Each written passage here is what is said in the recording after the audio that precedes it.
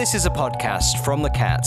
We have our guest of the week, and hopefully we've just been having a few technical issues, but I'm hoping Jonathan can hear me. Can you hear me, Jonathan?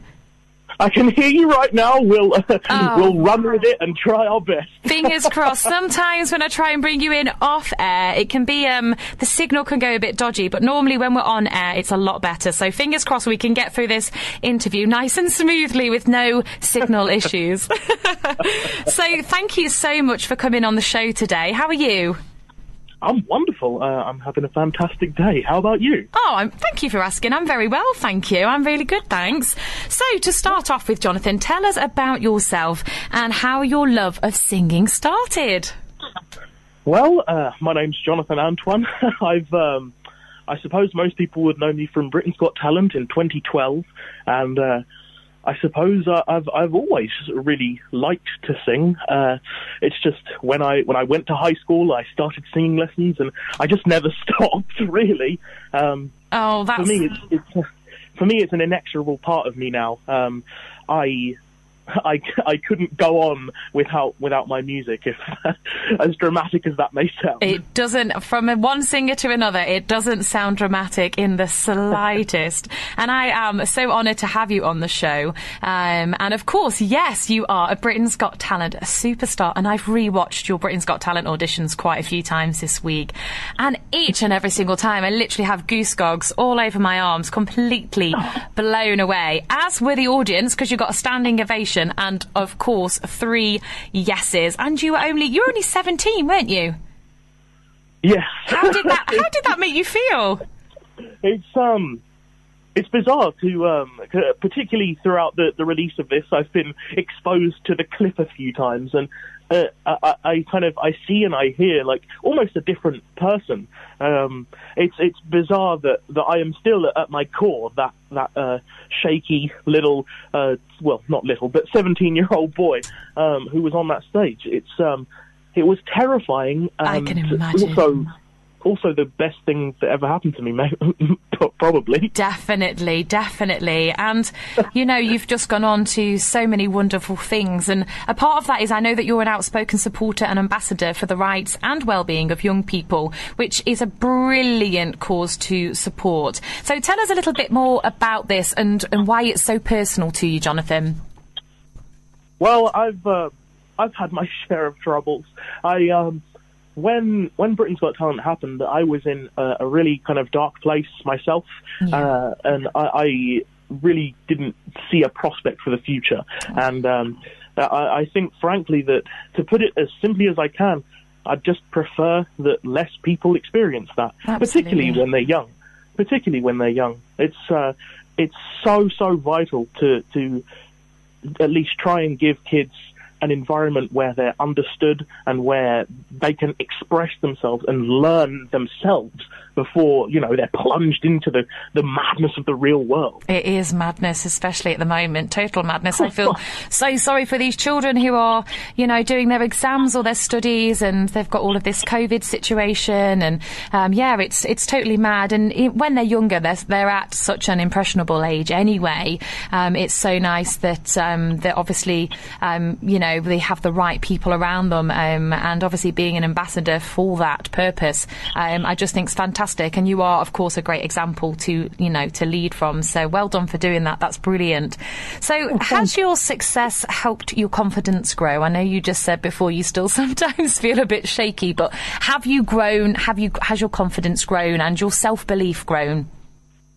I think that a natural consequence of just doing something over and over is that you'll improve, even if slightly at it, right?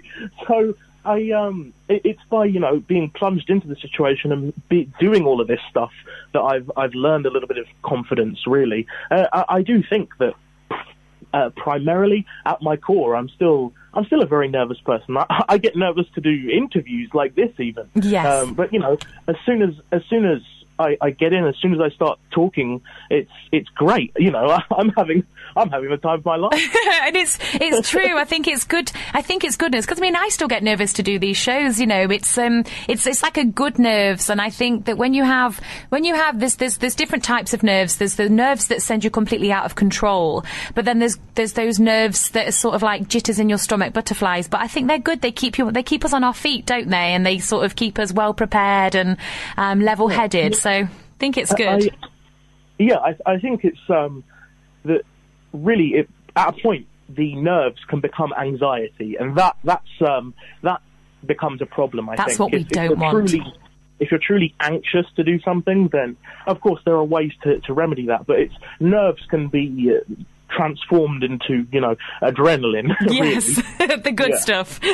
And your talents aren't endless, of course, because it doesn't just stop at singing, as you have recently co-authored a published children's book helping children to overcome the effects of bullying. Tell us about this.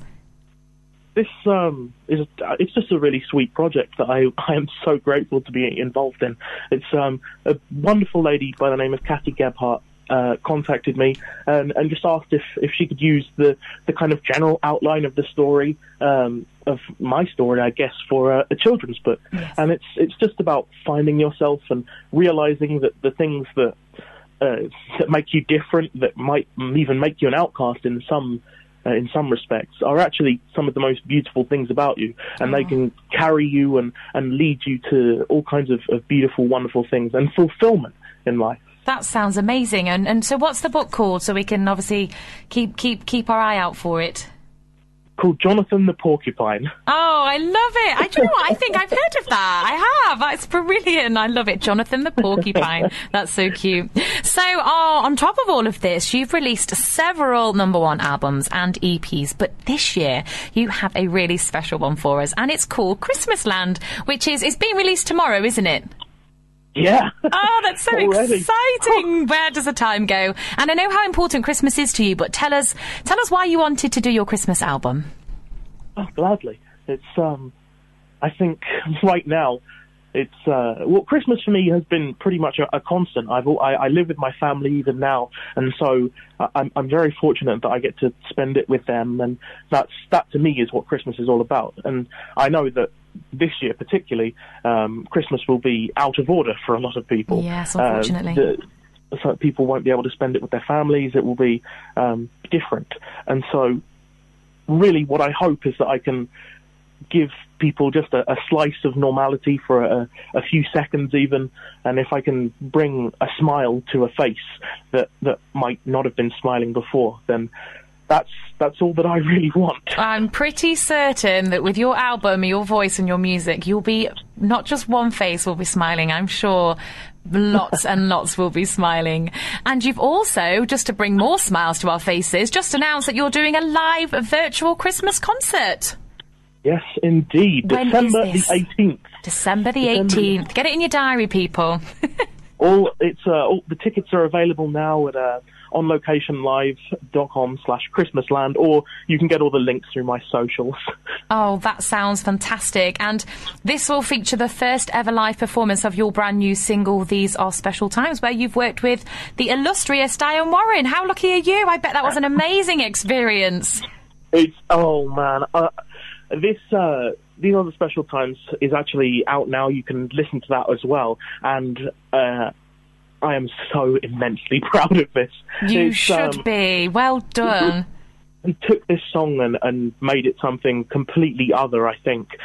With obviously Diane is a legend and an honour to work with. Oh. And just the emails we've had have been really cool. And she's a lovely lady. But also Marco Marinangeli, who did the Italian translation. Yes, yep. Transformed the song in a way that I had never expected. I urge people to take a listen, because I think you might like it.